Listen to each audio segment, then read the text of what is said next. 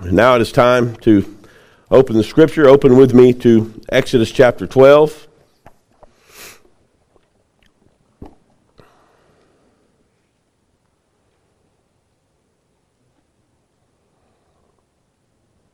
We find ourselves in Exodus chapter 12 on the eve of the Passover, on the eve of the full and complete and total rescue of Israel, people of Israel, from the clutches of Egyptian slavery. This is, as you might well understand, this is an important time in the history of Israel. This is an important time in the history of redemption.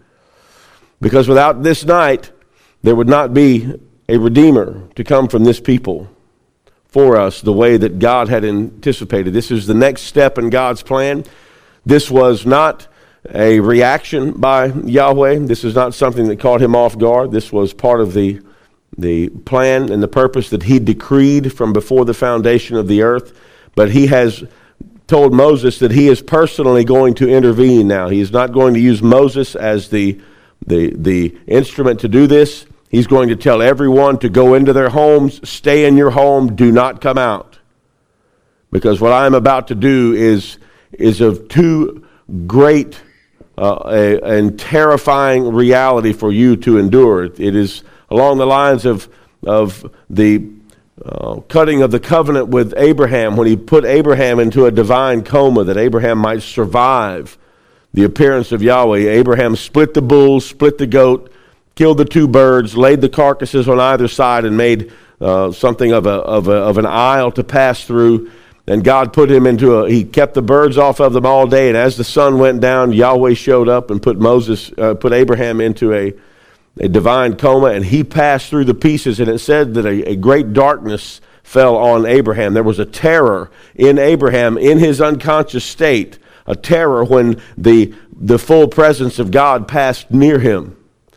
And that is what is going to be the reality on this particular night in Egypt, as Yahweh is going to pass through Egypt. And if the Israeli people will do what he tells them, he will pass over them. And the wrath of God passing over these people because of the blood that he will see. And it is pointing forward to a greater Passover sacrifice that causes God to pass over those that put their faith and trust in that Passover lamb. These people had to do something. There was an action that proved their faith. We say that we are saved by faith alone, but not by a faith that is alone. True faith in Jesus Christ creates a certain type of behavior. There is a newness to behavior. That is why the picture of baptism is so accurate. Buried in Christ. We are buried and considered by God to have experienced that death, and we are raised to a newness of life. Not necessarily a new feeling, but a new type of life, a new quality of life. We are no longer the sinner that we used to be. We are now a saint that is walking with Christ, and we desire to do that. We're not forced to do it. John said we as believers love God, and this is what loving God looks like. He says, and this is the love of God, that we keep his commandments, and they're not burdensome. It's the exact opposite of the idea of Lent in Roman Catholicism. They're giving up something, supposedly something good for the 40 days of Lent, which they robbed from the worship of Osiris. It is the weeping for Tammuz for 40 days that comes from the Tower of Babel. But we're going to incorporate it here, and we'll weep for 40 days. Why are we weeping? Why would a believer need to weep today? That cross is empty, my friend. And it's empty forevermore. And the one that was on that cross is at the right hand of the Father interceding for me. I don't need to give up anything that I don't want to give up. The only thing I've had to give up is the thing that was killing me anyway. Why? It's a celebration now. There are people that are giving up. I remember in school, how many of your friends ever gave up something good for Lent? How many of you, when you practiced, did you give up something good? Bubble gum, that was tough. You see, that's how it gets. I remember in school they said, I'm giving up Brussels sprouts for Lent. Hey, me too. Me too. I tell you what, if it works that good for Lent, I'm just doing it all the time. I've given up Brussels sprouts. That's how I'm just not doing it for 40 days.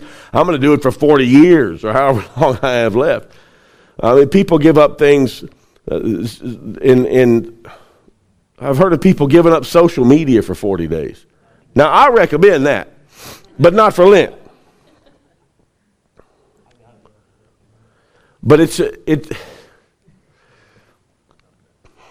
what these people are going to do, the Lord is going to tell them, this is to be a celebration for you. Not a funeral, it's a party because of what he is about to do. But when he is going to come into Egypt, there's going to be an ominous experience in real time for these people as the unmitigated wrath of God passes over them and passes through Egypt. It says there's going to be an outcry like has never been heard, and you don't have to strain your imagination to realize that's the case. If there's not a home in all of Egypt where there's not someone dead, in an instant.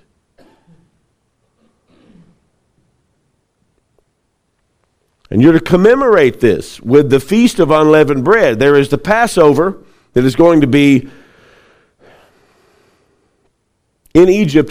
From the record, it seems as though the Passover, this is a one-day thing. He tells them, go get the lamb, slaughter the lamb, cook it this way, put the blood on the doorpost and the lintels. It over the top and down the side. It doesn't say necessarily to paint it, but to put blood at the top and on the two sides. And when I see the blood, I will pass over you. I will pass over you. And that is why it is called Passover. It seems a bit trite, but that is what you need. You need God to pass over your sins. Because you can't make them right. You can't make yourself different. You need another to come in and to do that. And that is the picture of the blood, that another has died to pay for this. They're going to catch the edge of the reality that God requires a blood sacrifice because of sin. What did he tell Adam? In the day that you eat of it, in your dying you will surely die. Most English translations say, in the day that you eat of it you will surely die. That's technically not what he said. When you eat of it, you're as good as dead, and in your dying you will die. He experienced a spiritual death at that point that began, a physical death that began at that point. It is something that is such a horrific idea that we can't even imagine. We've never not known the reality of living. We're all in the process of dying from the time that we're born. Adam was in a state of perfect innocence. He wasn't holy yet, but he was in perfect innocence. And he went from perfect innocence to a sinful, fallen creature in an instant as soon as he tasted that fruit. It must have seemed as though it turned rotten in his mouth.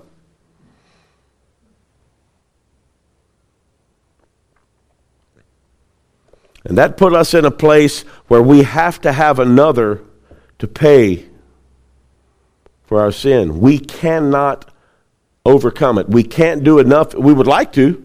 We would like to. We would like to be able to come up with a plan that would allow us to work up our salvation, to do enough to earn it. Because we really want to do that. And as a believer, the one thing you want to do, you want to please God in all that you do. And when you don't, you want to try to make up for it. Amen? Been there? Oh, Lord, I did it again. Let me make up for it. Hold on. If you could make up for it, why was there that?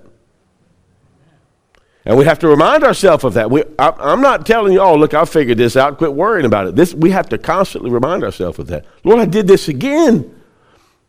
Yeah, I knew that was coming when he was on the cross. There is therefore now no condemnation for those that are in Christ, because there is a blood sacrifice that has been applied to you that causes my wrath to pass over you. These people are experiencing the first real explanation of this, the first illustration of this. Let's read it. Beginning in verse 14 in chapter 12. And just understand what we're reading here. The Passover is to take place on the 14th of Nisan. It is to begin the following year. It will begin on the 10th. They will bring the lamb into the house on the 14th of Nisan at twilight, between about 3 and 6 o'clock our time, 3 hours before sunset. They will begin to slaughter these lambs, catch the blood in a basin, do the preparatory work, cook it over an open fire, and eat it with bitter herbs and unleavened bread. On this night, they're going to eat it in haste. There's some things that change in this from the time that that it happens on this night to the time that in Jesus' day, because in Jesus' day they're having the Passover, but it's an extended meal. They're not standing there with their sandals on, and I mean that we know they're not there with their sandals on because Jesus just finished washing their feet.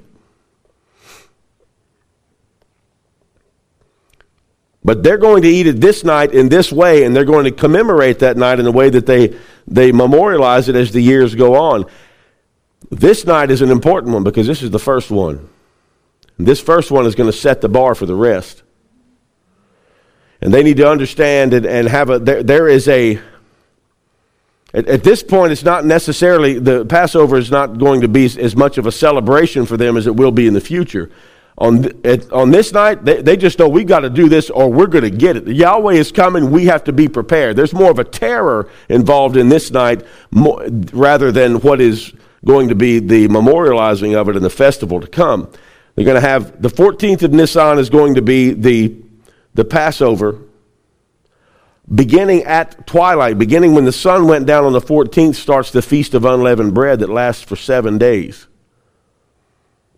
So from twilight on the 14th, as we'll see, to twilight on the 21st is the Feast of Unleavened Bread. And nowhere have I read does it say that anything in the feast is supposed to be marked by deprivation, except that they're eating unleavened bread. They could eat anything else that they wanted. They just had to have unleavened bread with everything. And bread was a staple for these people. I did try to look. I was asked last week about that, and I did try to find anywhere. No one ever addresses it that I can find. It was just the idea that whatever you do eat, it's to be a feast. It's to be a celebration. It's not a matter of depriving yourself of everything but unleavened bread. He doesn't say that. That's not a feast. That's not a festival.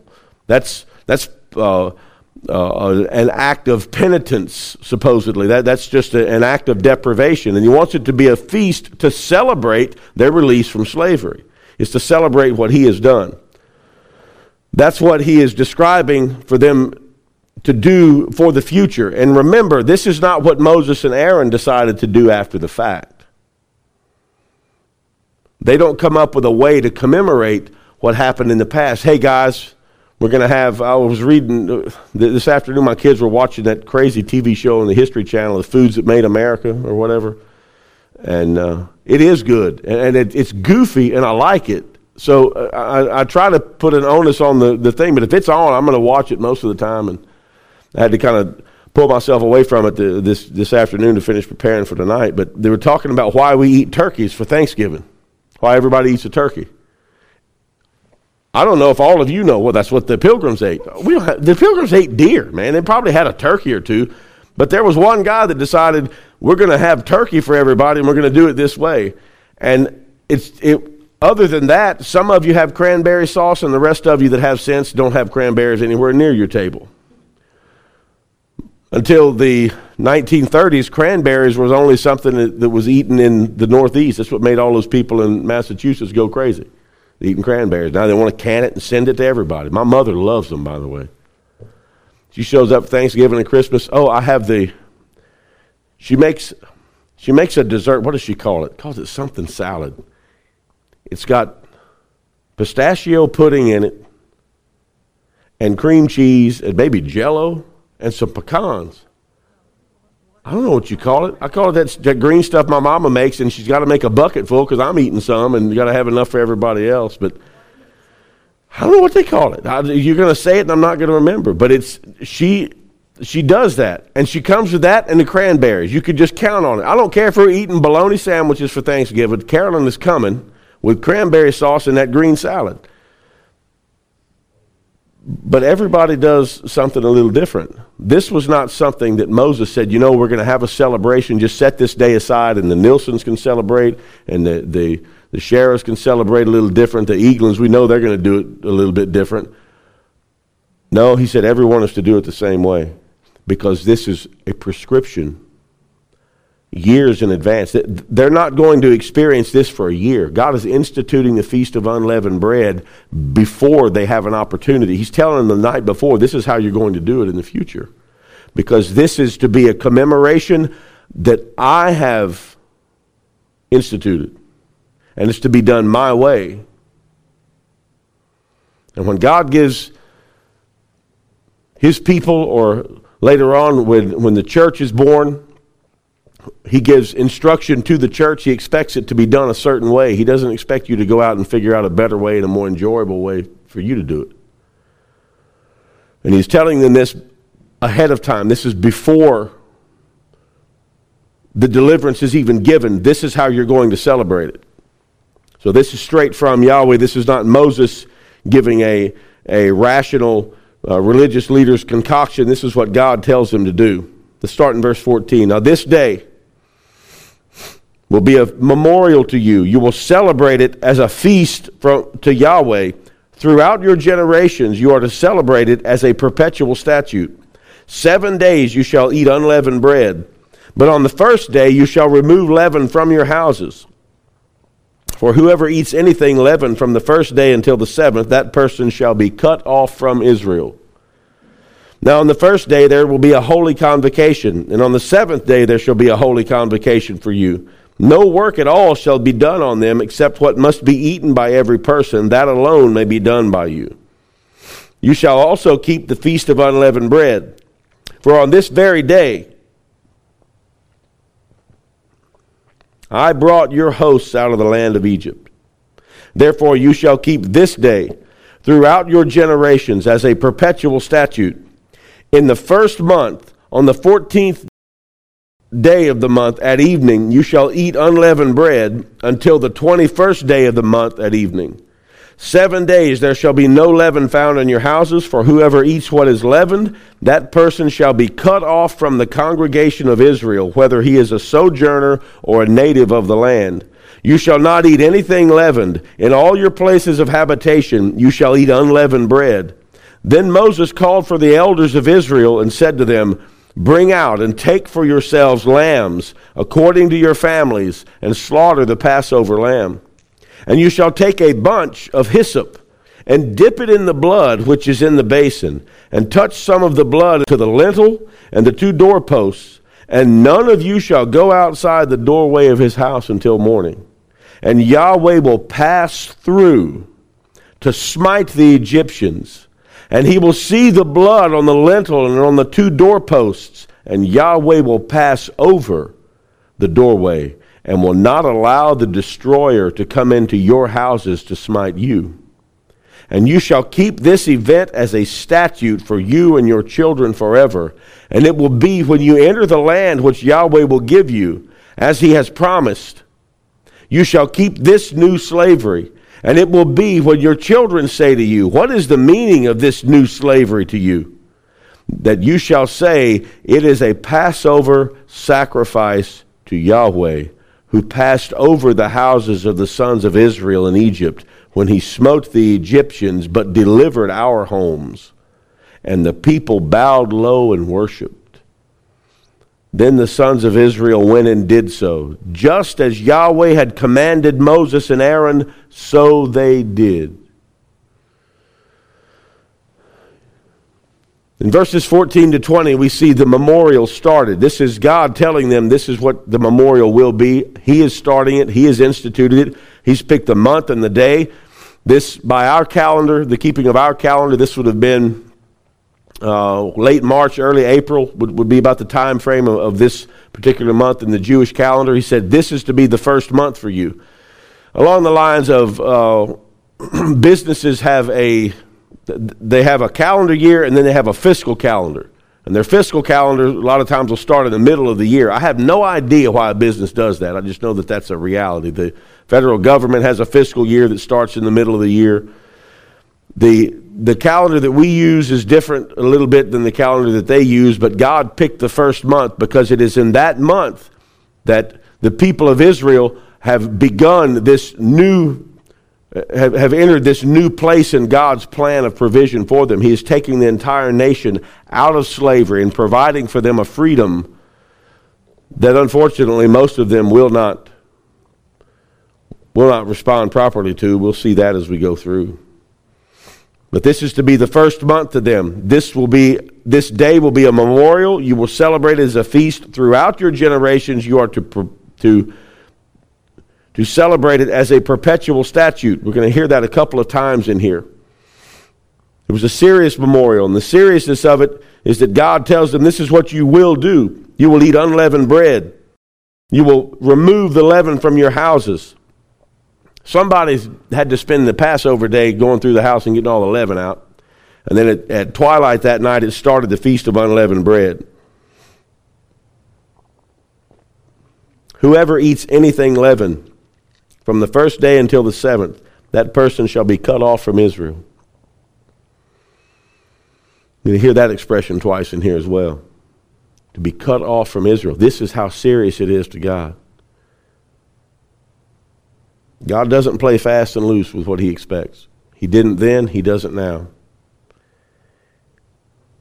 And it is indeed a terrifying thing to fall into the hands of the living God. Outside of Christ, you don't want anything to do with God. Outside of coming to God on his terms, you don't want him involved in your life for a nanosecond. You are an enemy of God until you come to him on his terms in Christ. And until these people, until these people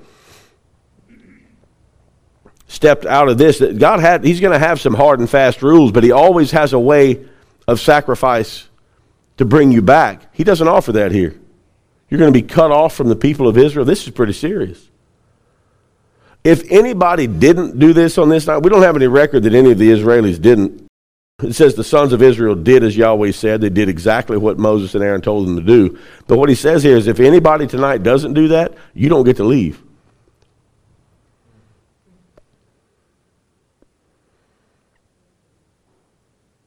Doesn't tell us that anybody got left behind. It does tell us that a mixed multitude did go with them, so there must have been some Egyptians that went with them for one reason or another.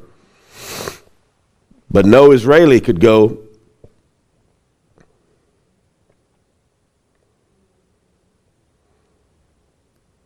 I mean, I told you that I think it's in Numbers 12. They come to this first Passover post-Exodus, and there's a handful of guys come to Moses and say, hey, we've been rendered unclean because we had to bury somebody.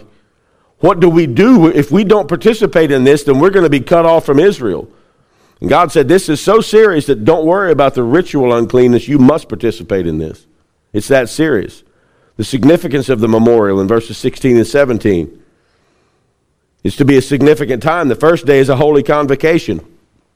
The first day is to be treated like a Sabbath day. No work is to be done. On the first day of the Feast of Unleavened Bread, which would be the 15th of Nisan, until the 21st of Nisan, no work is to be done. It's a holy convocation. It is a holy day, or holiday as we may put it, on the 15th and the 21st, starting at sundown on the 14th to sundown on the 21st. That would technically be from the 15th to the 21st.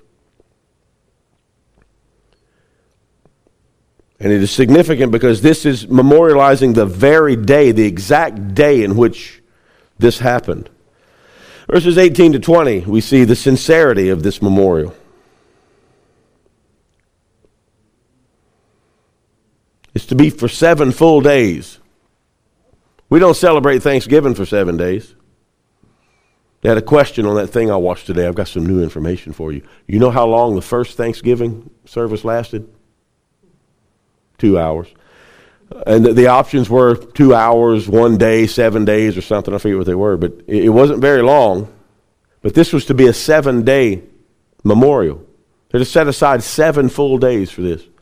To commemorate 1 day.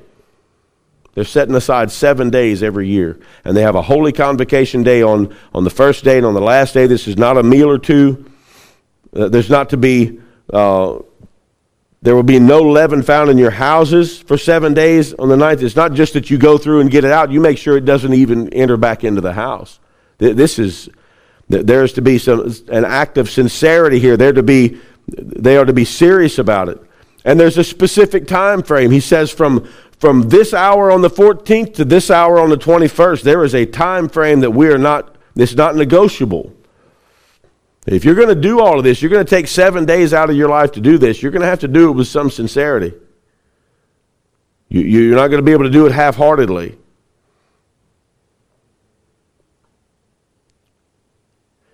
says there's to be a thorough adherence to this, whether there is a sojourner or a native of the land. If anyone eats what is leavened, they will be cut off from the congregation of Israel. He's putting Israel in one. It's the sons of Israel with there's a collective aspect of that, but when the congregation comes together, it's one entity. You want to be connected to that. Like you want to be connected to a congregation of people today, the idea of God's called out ones in the New Testament. You want to be under that umbrella of grace, that umbrella of provision and protection. And he says, if there is any leaven found in a home, any person eats what is leavened, whether a sojourner or a native of the land, they are to be cast out, thrown out. Not allowed to stay. Verse 20, you will not eat anything leavened. In all the places of habitation you shall not eat unleavened. You shall eat unleavened bread. Wherever you are, wherever you go, because you know how people are. Somebody said this morning that rule books are that thick because people like Joe Richard exist. He's always, well, if that's the rule, can we do this? I mean, I asked a question this morning about a black pot. It's an aluminum pot painted black. Is that a black pot? No. Talking about a cast iron pot, rule bender. That's how people are. So you can see, you know how your kids are. Well, we can't have it in the house. What if I go to the stable? What if I go outside the camp? I'm already outside. No, he says, wherever you go. We're not going to, there's to be a sincerity here, not an attempt to skirt the rules. That's where the memorial started. Let's look at the manner in which it started, how it started. Beginning in verse 21. Moses goes to the example setters here. He goes to the elders of the people. Was talking about Miss Wedna this morning. In her 90s, faithful to be here. When Wedna's not at church, we have to find out why. If she's not here, there's a reason, and we want to know that she's all right, that there's nothing that's kept her out of here. We need people like that. I said this morning, we need people that have gone before us, that we're looking ahead to, people that have walked this path before us, and we go to what we have in this church by New Testament direction. We have elders in this church, men that have walked with the Lord for a very long time. It's not as much a matter of how many years you've been alive, but how many years you've walked with the Lord, the spiritual maturity. And he goes to the elders of the people in verse 21. He calls for the elders of the people, the example setters. Don't ever forget this. Leadership matters. Everything rises and falls on leadership. A home, a business, a church, an organization, a team, whatever it is, leadership is important. And he goes to the elders because the elders led these people. This would have been a society where they gave great accolade to the elders of the community. It's the exact opposite in America today. They're teaching young people today that your parents may have been well-intentioned, but they're idiots. You need to listen to us. Do what we tell you. Don't worry about your parents. Look, you want to be a boy and you were born a girl, don't tell your mom, I'll help you fix that. Heaven help the person that would do that to one of my kids.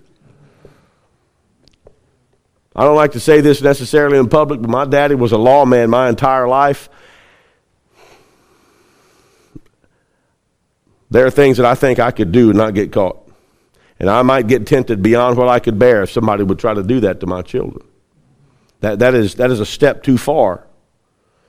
Now, I understand the ministry of the Holy Spirit is not going to allow me to step over certain lines, but we need to get back to the idea that people that have more life experience are the people that we need to go to for advice. We really do. I tell my kids all the time, you need to understand, I'm making decisions for your life not based on what you feel like is the best thing for you right now. I'm basing my decisions for your life on the experience that I've had. I've lived a lot more life than you have. I've made a lot more mistakes than you have. I have had a lot more success than you've had. You will listen to me. And you need to listen to me. And that was why Moses goes to the elders. They still held the elders in high esteem and gave them high accolade. He goes to the example setters. He says to the elders. Now, another reason he does this is because he tells them, and then they go to their respective clans and families, and the information is dispersed more quickly rather than Moses having to go around to all the people. But he goes and he tells them, and he tells the ones that he expects to be the leaders. These people move and others follow. And this is what he tells them in verse 22. You will take a bunch of hyssop, kind of like a bunch of broccoli or a bunch of parsley. You buy it by the bunch. It's technically the idea of an amount, not just a physical thing that you could hold. You take a bunch of hyssop, dip it in the blood which is in the basin, and touch some of the blood that is in the basin to the lintel and the 2 doorposts. And none of you shall go outside the doorway of his house until morning. That is how you seal the door. Then you stay inside. And he doesn't just say take some blood and throw it on there. He tells them to use hyssop. And the hyssop plant it looks like a weed with some little purple flowers that grow on it, and it's likened to the herb mint. You can use, if you can get your hands on hyssop, you can use it in cooking. You use the flowers, maybe the stems in cooking. But hyssop, because of its use here, hyssop becomes synonymous with the idea of purification, being purified. And it will be used, the hyssop plant, it must have been fairly plentiful in that area for him to have chosen this particular plant. It wasn't something that they had to go. I mean, you can imagine if it wasn't plentiful, now I've got to go find some hyssop tonight. I might have to go to the ends of the earth to find hyssop. No, it's going to be something that's fairly prevalent and easy to find. But in Psalm 51, most of you are familiar with David's psalm. In Psalm 51, it is what he has written as a psalm of penitence, a psalm of repentance, after he has been confronted by the prophet Nathan over his adultery with Bathsheba and his murder of Uriah. And David, petitioning God for cleansing, says this in Psalm 51 and verse 7, "Purify me with hyssop, and I shall be clean. Wash me, and I shall be whiter than snow." Hyssop is a picture of purification. And it becomes that because these people recognized that what was being done was they were being covered. And that it was God's covering that they were taking. These people were not allowed to have the idea that God's coming to rescue us because we're his people. It will turn into that later as time goes on. Yeah, God's coming to get us because you've mistreated us all these years. Technically that's true, but Pharaoh's mistreatment of the people did not anger God because it was unfair treatment. It angered God because those were God's people. These are my chosen people. You have overstepped the line and have attacked me. Just like someone attacks your children. Man, people do things to me and verbally say things about me, mistreat me, and it's really not that big of a deal for me anymore. But buddy, when it comes to my kids, and I know you're the same way. I learned a long time ago, dealing with the youth, you really have to watch your step when you're dealing with other people's kids. That's people. When you're dealing with God's children, you're dealing with God's kids, you had better toe the line, buddy. And Pharaoh had gone as far across that line as he possibly could. Oh, you think I've mistreated them now? Just wait, I'll show you what I can do to them. I'm not going to let them go. Well, on this night, they're going to let them go. But they are to recognize that what God is about to do for them is not something that they have earned. And that this blood is to be a picture. Something has died in my place. Something had to die to provide that blood. He doesn't tell them to go draw some blood from the lamb. He says you're to slaughter the lamb and catch the blood in the basin. You catch that life blood in this basin. He is starting to express and to explain to these people that a blood sacrifice is necessary to satisfy God's wrath. And he said, I'm going to come and I'm going to pass through the land and I'm going to execute judgment. I'm going to smite the Egyptians. And when I see the blood that you apply with it hyssop over the doorway, I will pass over you because of the blood. And if there is no blood, I'm not passing over. They are his people, but they still have a mandate here. This is what he tells these example setters in verses 21 and 22. There's an expected setting that they can expect to happen. There's going to be a reality this night. There's going to be an occurrence this night. Something is about to happen. With the idea of setting a scene, this is coming, this is how it is going to go down, this is what you can expect to happen. Verse 23, and Yahweh will pass through. Of all the things in here that you may think are negotiable possibilities, you may think there's some open-ended language here. This is not open-ended. This is not negotiable. Yahweh will pass through. Remember one year we went to see, it was some supposed conservative was running for president, was coming to Lafayette. And we got the bright idea that we'd go, and they were giving away tickets to see him at the airport. That's when I learned that that's a waste of time if you don't have enough money. And by enough, I mean more than all of us collectively have in here. We went, just the amount of people that were there that lined the streets to see the motorcade come in. Now, I got to tell you, that motorcade could have been full of chimpanzees. We didn't know the windows were too dark. Oh, but this one's got the flag on it. It must be him. Well, maybe he did pass through. Maybe he didn't. This says that Yahweh is going to pass through. You don't want to be outside when Yahweh passes through. You want to be in that cleft of the rock. You just tell me where it is and I'm going. People have this idea, oh, I want to see the face of Jesus. Not right now, you don't. You do not have the physical capacity to withstand seeing the full Lord glory of God in the face of Jesus Christ. Right now, you don't. And anybody that tells you that you have, or that they have, you can just end that conversation and go find something else to do. Yahweh will pass through. And look what it says. This is what they can expect. He will pass through to smite the Egyptians. And he will see the blood on the lintel and the two doorposts, and Yahweh will pass over the doorway and will not allow the destroyer to come into your houses and smite you.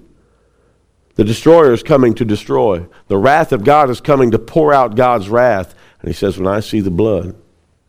Now you and I in the New Testament age, we need to understand that because of the finished work of Christ on the cross of Calvary, John 19, he pulled himself up on those nails and he yelled at the top of his lungs, Tetelestai, it is finished. It is paid in full. And because of that, Romans 8 is exactly right when it says there is therefore now no condemnation for those that are in Christ. That means that when the wrath of God comes, it passes over us. Oh, but preacher, you don't know what I've done. I don't care. If you're under the blood of Christ, God only sees that. The destroyer, the wrath of God only sees that. And I'll tell you another thing. The grace of God sees that, and the grace of God showers you with God's unmerited favor, as he does with these people on this night. I mean, he tells them Yahweh's going to pass through. The question is, are you ready? He's coming. You better get ready. You better be ready, because whether you like it or not, whether you're prepared or not, he's coming. And you better not go outside. They're getting this. They're getting the point here that the blood sacrifice is both a protection and a provision for them. If nothing else, they're going to glean this from this circumstance. Verse 24, he declares that this is to be an eternal statute. We see this again. Verse 14, a perpetual statute. Verse 24, you will keep this event as a statute for you and your children forever. You say, well, should the Jews still celebrate all of those festivals? Should they still celebrate the Passover? I don't know. They're still around and it still happened. We had a guy that used to come here fairly often. His sister used to be a member here. And he would come, and he belonged to a Messianic Jewish church congregation somewhere north of New Orleans. And he said there are a lot of things that they do different in a Jewish congregation. Some of it may be a little bit quirky, but a lot of it is still necessary. You go to Acts chapter 15 and understand that when the apostles, the capital A apostles, under the direction and capital A apostle ministry of the Holy Spirit, decided that there is to be a distinction in the way that the Gentiles and the Jews still behave. Doesn't elevate one above the other, but there are still some mandates that the Jews have. And remember, he said, we'll draw the line here. Just don't eat anything that's been strangled and refrain from the blood of dead animals because of the offense to the Israeli people, and because so often that's a pagan ritual. But the other things that they didn't tell people to stop. Paul didn't say stop circumcising your sons as an Israeli. Paul said stop telling the Gentiles that they need to be circumcised. It's different.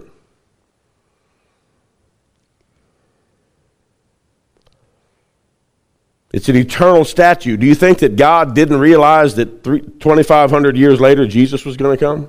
No, I don't think he did. Oh, but preacher, should we do it? I don't know. Are you Israeli?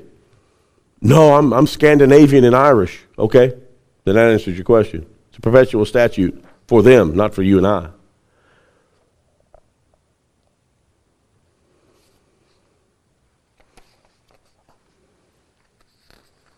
The Israeli people are still around, and that still happened, and it is still something that they celebrate, and it's something that we should mark in our own heart as something substantial, because without the Passover, we would not have a Savior.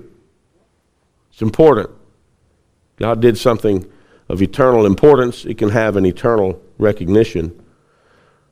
The memorial is started. We see the manner in which it is to be performed stated. The memorial here is stated. God codifies it very explicitly here in verses 25 to 28. They're going to have a new position. Part of the reason that they're going to do this is because of this new position that they will have. Up until now, they have been the people of God enslaved to the Egyptian. As far as the world is concerned, they've been Egyptian slaves, which is remarkable if you think about when 40 years later, when Joshua is going to go into when the two spies go into Jericho, and they run into Rahab, and she's going to tell them, oh, our hearts melted within us 40 years ago when y'all came across the river. The Canaanites were warring people. The Israelis were slave farm workers. And the warring people were terrified of the slave farm workers. Why? Because God did that. God put that in their heart. These people are about to have a completely new position. All they've ever known is in generations until now, all they've known is they're slaves of the Egyptians. They were born slaves, they're going to die slaves. That's what they know. But he tells them here they're going to have a new position. Look at verse 25.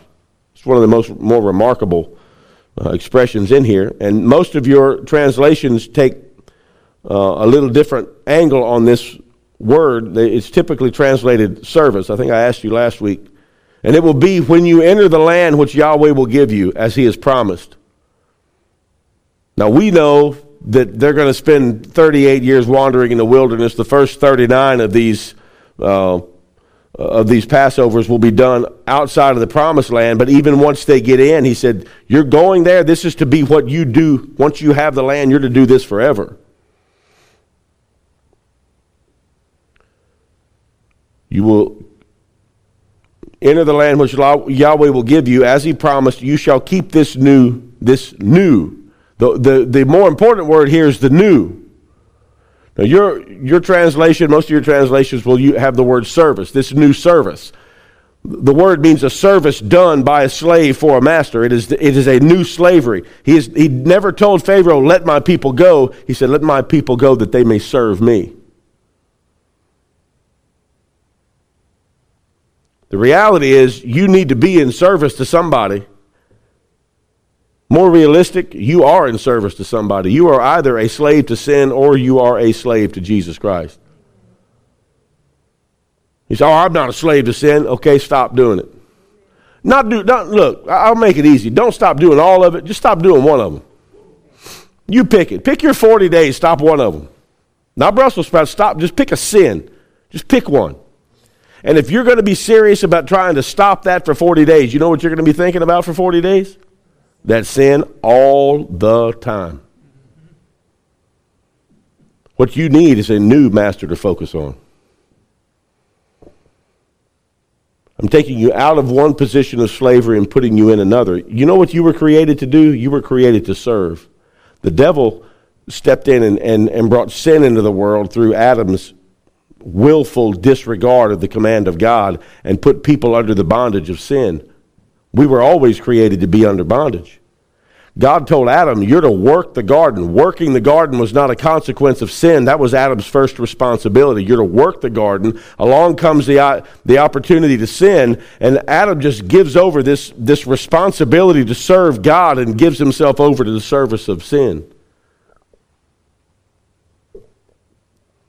And every person born outside of the virgin-born Son of God has been born with a sin nature that immediately causes your first breath to be the breath of a sin slave.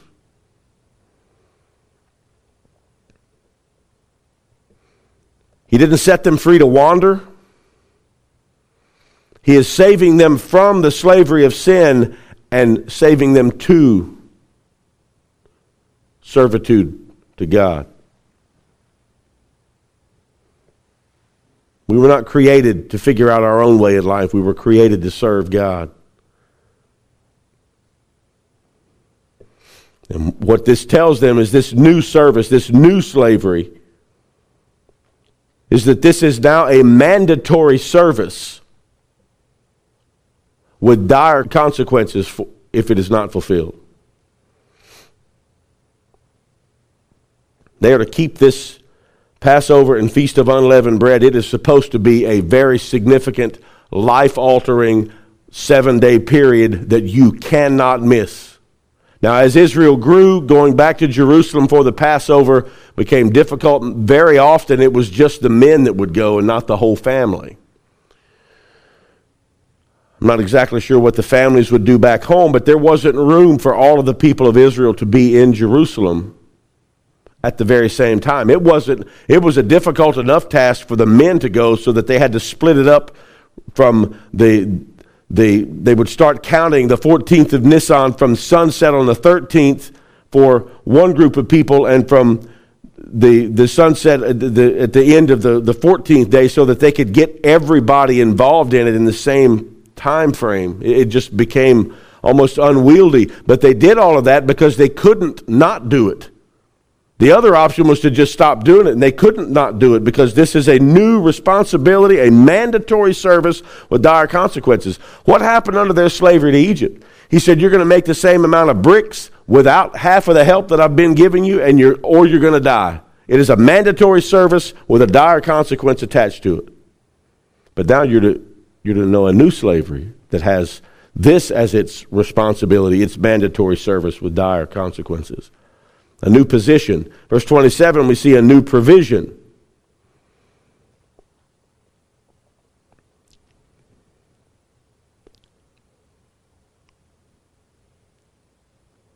It's not something that God has ever done for them before. This is to be new, and they are to recount this new provision that God has made for them.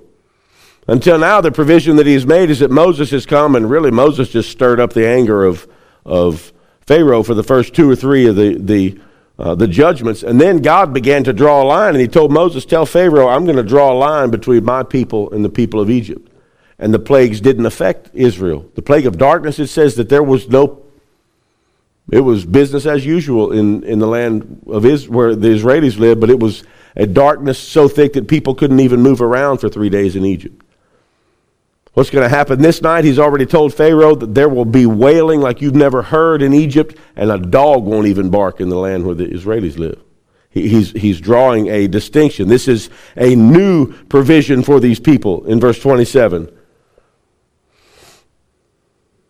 I guess in verse 26, he says, you're to do this with the expectation that your children ask you, what is the meaning of this new slavery? Do your kids ever ask you why you do certain things on holidays? I hope they do. Why do we celebrate Christmas? Because we can get a TV on sale. That's not the right answer. Celebrate Christmas because in order for us to have a Savior, he had to be born.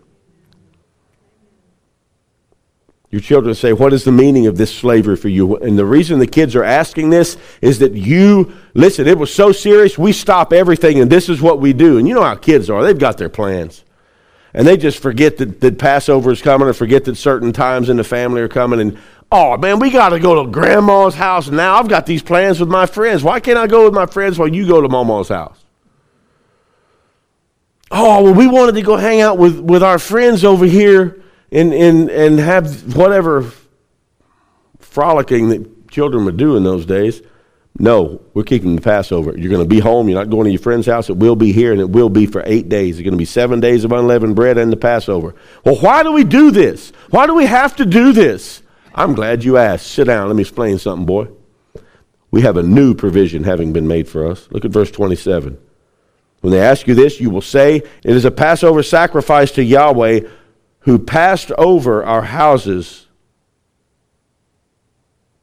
passed over the houses of the sons of Israel in Egypt when he smote the Egyptians.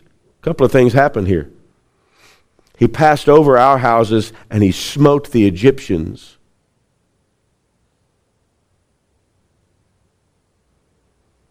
But delivered our homes. There are three aspects of this. This is what you're to tell them. I passed over your houses, I smote the Egyptians, and I delivered you. There's a provision that I've made for you. I've delivered you from the Egyptians, and I've delivered you to myself. You know, after the Revolutionary War, those Northerners came down here, and especially in Louisiana, and they went down the river to all the plantations and freed the slaves, whether they wanted to leave or not. Some of them said, this is what we know. What do you, yeah, it's not.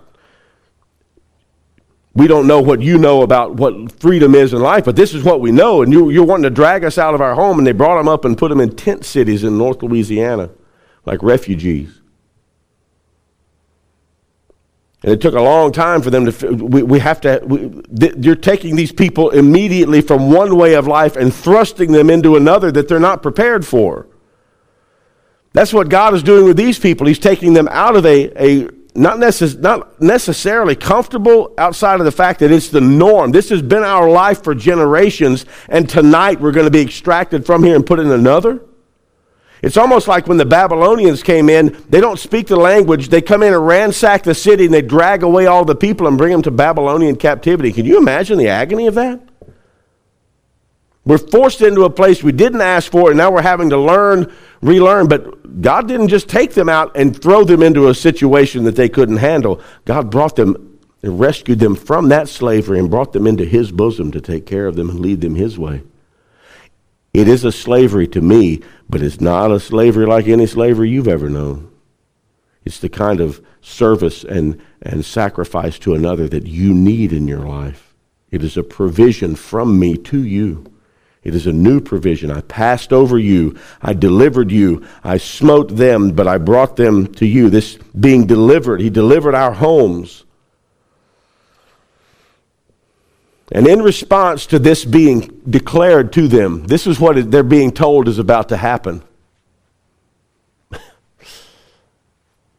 I asked you last week to consider what would happen if I told you we're all leaving tomorrow. Go home and get your affairs in order. We're leaving in the morning. Nobody would be ready. I mean, I got to get all my stuff ready. We're leaving the state. We're just getting out tomorrow.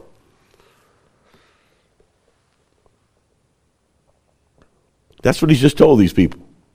And this is what I expect you to do when the day comes. A year from now, you're going to celebrate this.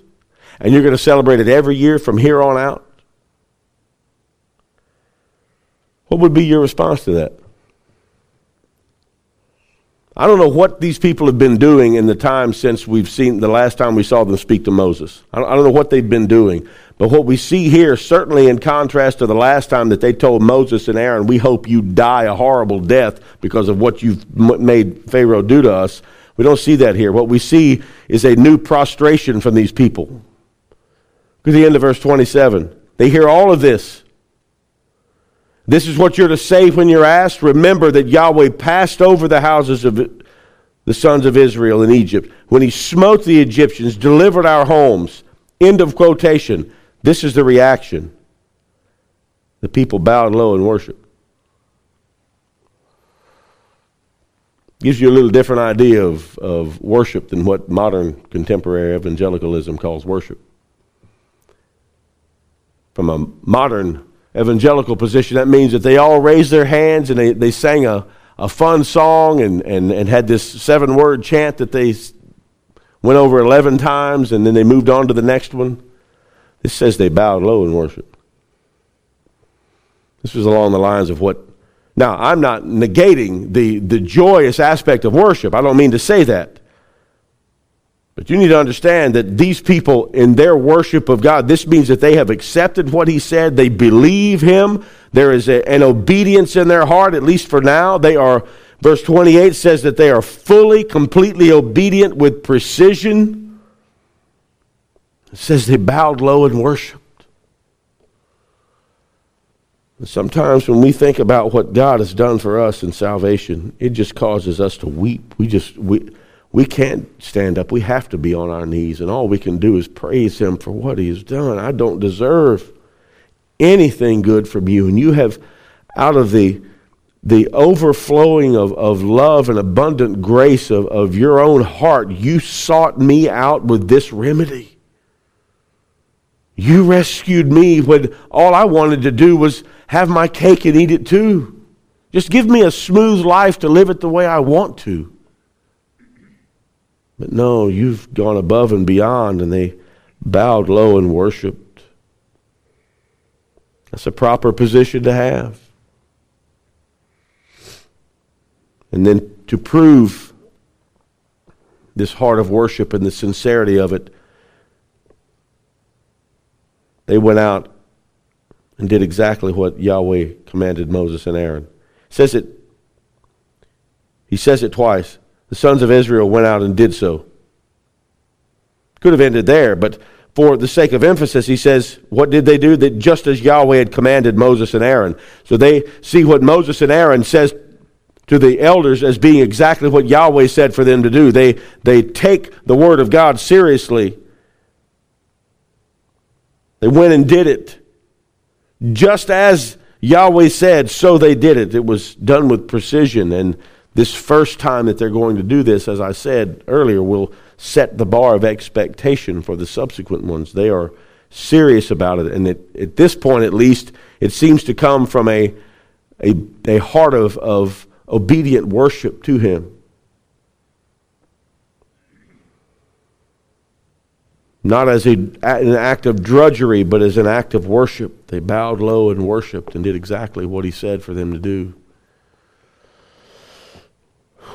They still had no idea what all God had in store for them in the future. They just knew that what he was going to do for them was more than they ever could have asked. And yet he has more for them than they ever could have imagined. Paul will go on to say it this way to the Corinthians: eye has not seen and ear has not heard what God has prepared for those who love him, in this life and in the next. We serve a great God. Father, thank you. Thank you for being who you are. Thank you that you are the trustworthy one. Thank you that you are a master that we can serve with complete allegiance and obedience. For you are a master who deserves absolute obedience and allegiance. You are the most gracious, the most kind, the most loving, the most concerned being in the universe. Kind and gracious and compassionate, concerned for your people. You have more concern for us than we do for our own children. Lord, we praise you for being who you are and what comes to our lives from you because of that. Pray that you will help us to see your glory in a greater light as we study these passages in Exodus, this time of rescue, that you rescued the people of God in order to bring the Savior of the world. Pray that you will be honored by what is taught here as we glean these truths, and I pray that you are honored by what comes out of our lives as a result of this study together. I pray, Lord, for your people and their protection as they travel home this night. I pray it in our Lord Jesus' name. Amen.